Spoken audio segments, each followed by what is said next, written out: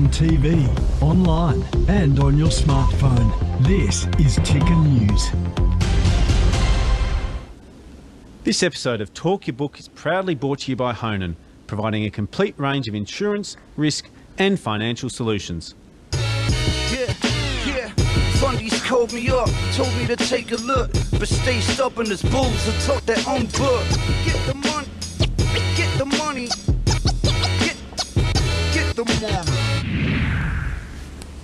Hi, I'm Chris Judd and you're watching Talk Your Book, and today we're very lucky to be joined by Nick Sladen from LSN Capital Partners. Nick, thanks very much for coming on the show. Thanks for having me, Chris. You've had a huge 18-month debut with LSN. Maybe just tell us a little bit about your investment philosophy before we get into your stock pick.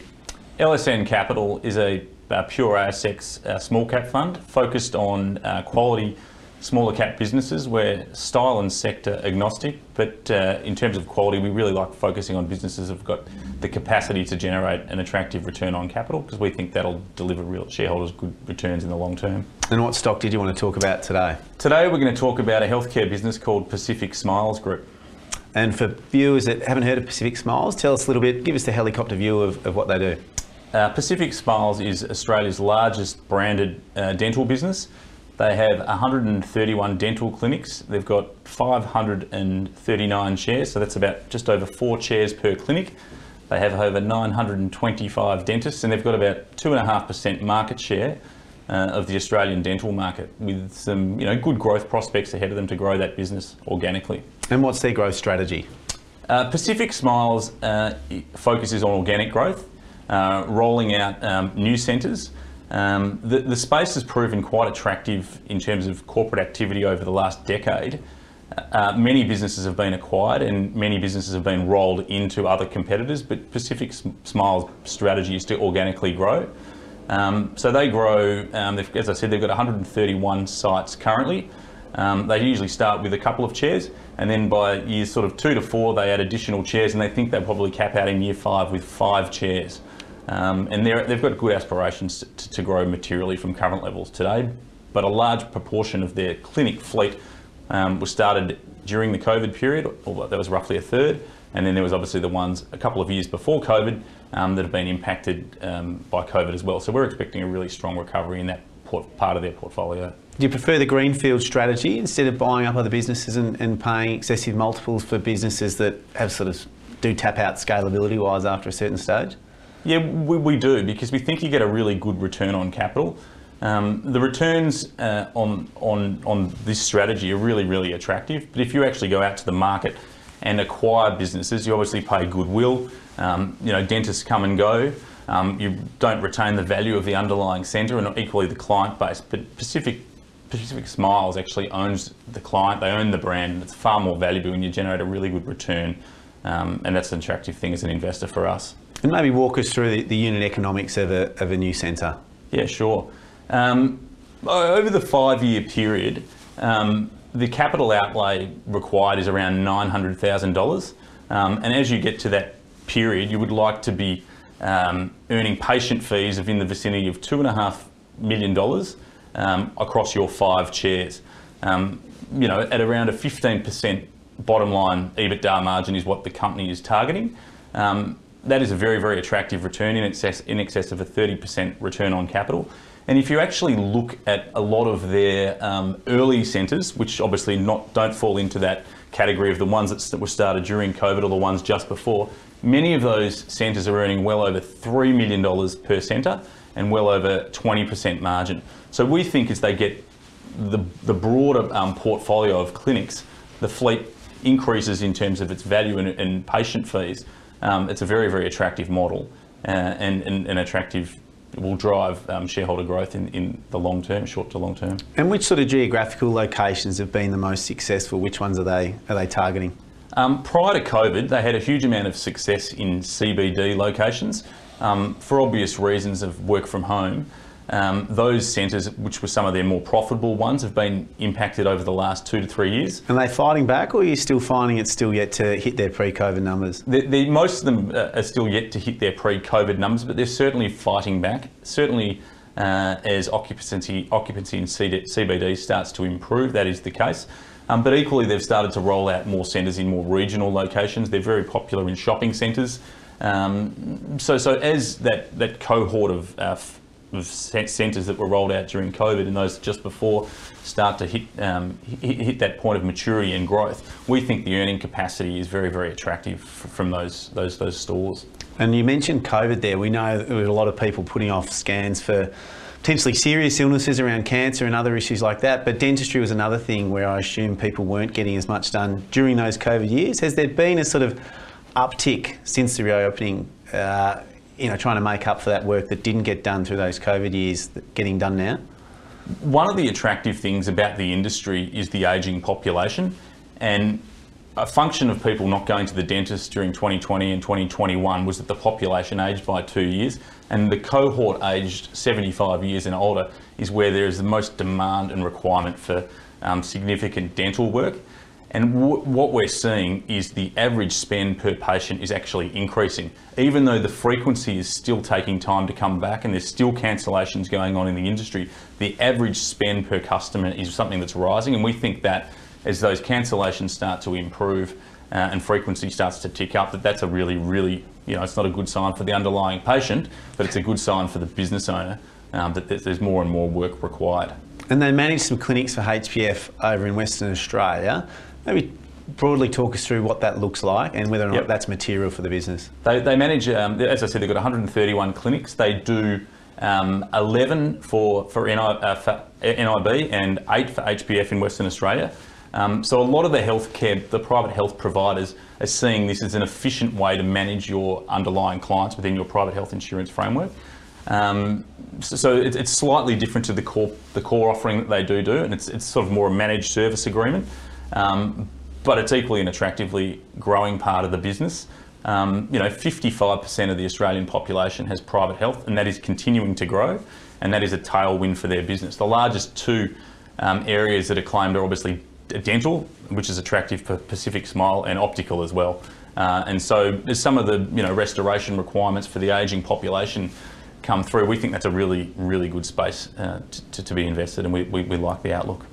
And there's been corporates into dentistry before and other healthcare verticals. What have been some of the risks that corporates have faced when they've entered these sort of health type plays, and how are Pacific Smiles mitigating that?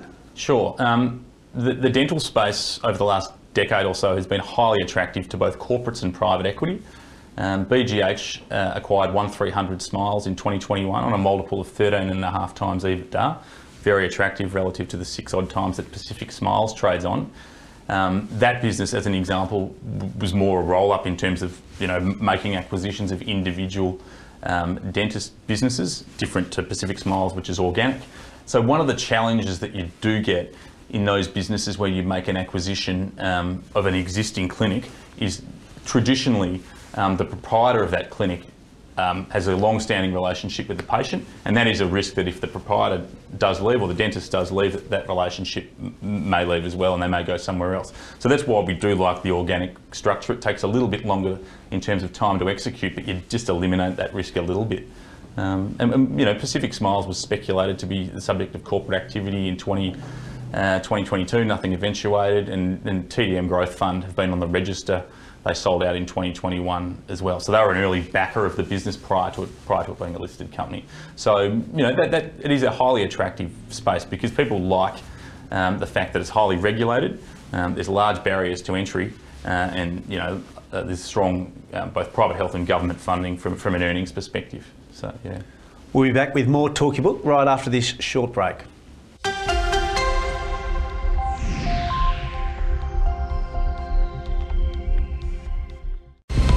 On TV, online and on your smartphone. This is Ticker News. This episode of Talk Your Book is proudly brought to you by Honan, providing a complete range of insurance, risk and financial solutions.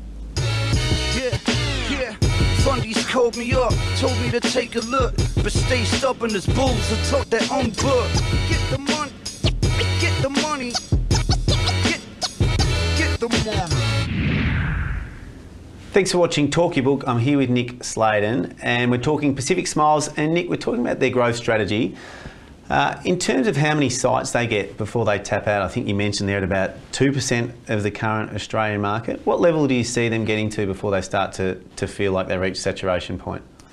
As I said, Chris, they've got 131 clinics at this point in time with an average of just over 4 chairs per clinic, and they think they'll probably cap out at 5 chairs. So they've got a lot of capacity within the existing fleet to deliver growth. So as an example, if they were to deliver their target of $2.5 million in patient fees per clinic at a 15% margin, which is what their objective is, that will deliver about $50 million in EBITDA. They're forecast in FY23 to deliver about $24 million in EBITDA. So that's obviously 100% upside from current levels. In terms of, if you look, and what a lot of people are wanting them to do is prove the economics of some of those newer sites that they've opened, which they've already got the infrastructure and the costs embedded in there. But longer term, they've identified about 250 sites at a $2.5 million patient fee per clinic and 15% margin, which, you know, if you look at the economics of some of their early stores, they earn far higher margins than that. So, you know, if you put all that together, that means they could be, you know, based on those economics, could be close to sort of 90 to $100 million in EBITDA, which is considerably higher than what they earn today, and that would reflect, you know, really, really large upside for an equity investor. And what happens along that journey is you don't just get obviously the earnings upgrade, you get multiple expansion. Prior to COVID, a lot of these healthcare businesses actually, with really clear growth strategies, traded on premium multiples, but today they're trading on discounts. So you might see an EBITDA multiple go from 6 or 7 times to 10 or 12 times. And as I said, 1300 Smiles was acquired on 13.5 times. So if this is executed by management correctly, you'll get the double whammy. You get the earnings growth as well as the margin multiple expansion, which is what we're hoping and looking for. And what's their market cap currently? Market cap's just over $200 million. And carrying debt? No, they're basically almost net cash, so not much debt at all. You'd almost be comfortable them taking on some debt as they start to shore up the model, wouldn't you? Oh, look, I think yes, you would be, but you know, as they grow, these businesses should be pretty cash generative. One of the things we don't like is seeing too much debt, particularly in a rising interest rate cost environment. So yeah, sure, they can self-fund it at the moment, but we wouldn't want to see them take on too much debt, but they're in a really good position to fund their growth going forward. And can you see any geographical expansion into New Zealand or offshore, or do you think they've got their hands full with executing in Australia for the foreseeable future? I think Australia, they've got their hands full. They've got a clear runway of 250 sites they've articulated. They need to prove up the 131 they've got today. New Zealand's been a challenging market for many businesses, so I can't imagine they'll be going over there. Keep working with the private health players in terms of relationships there, proving out the economics of your core clinics and growing that way and executing. I think that's the opportunity and the upside, as well as the other one would be getting those CBD stores, back operating and humming as best as they can, because they are good profit drivers for the group as we go forward. And with a business like this and so much of the revenue effectively coming from private health insurers, and I assume Medicare as well, is there a risk if you do become too profitable that those private health insurers start to say the rebates here are too high? Oh, look, ultimately that is perhaps a risk. I guess it's a long way from where they are today. They've only just become profitable coming out of COVID. They're barely profitable at the NPAT line for the first half, so it's probably a long way to go. But as I said before, 55% of the Australian public have got PHI. It's growing at over 2%. This business is a really, really good way for them to service their client base. 53% of dentists in Australia are sole operators. So that means, over half the market is actually really hard for the private health insurers to get serviced by their clients. So we think, this model's a really, really good model, not without risks, but it's a good way for PHI to ensure that their clients have access to dental clinics. And you mentioned 1300 Smiles getting taken over by private equity. Who's the logical buyer for a business like this? Oh, look, I think that there'd be many buyers. I think it's probably more likely to be corporate or a private equity type buyer would be more interested because they've got a clear growth runway. The balance sheet's in really good shape. In terms of these guys have not bought, Pacific Smiles have not bought individual dentist clinics themselves, so I don't think there'll be a deviation on that strategy. I think they've got a clear strategy in place to execute organically, and if someone else wants to disrupt that along the way, so be it. But the value would need to be reflected above current valuation levels. Outstanding. Well, Nick Sladen, thanks very much for making a Talk Your Book debut. Thanks, Chris. Good to be here.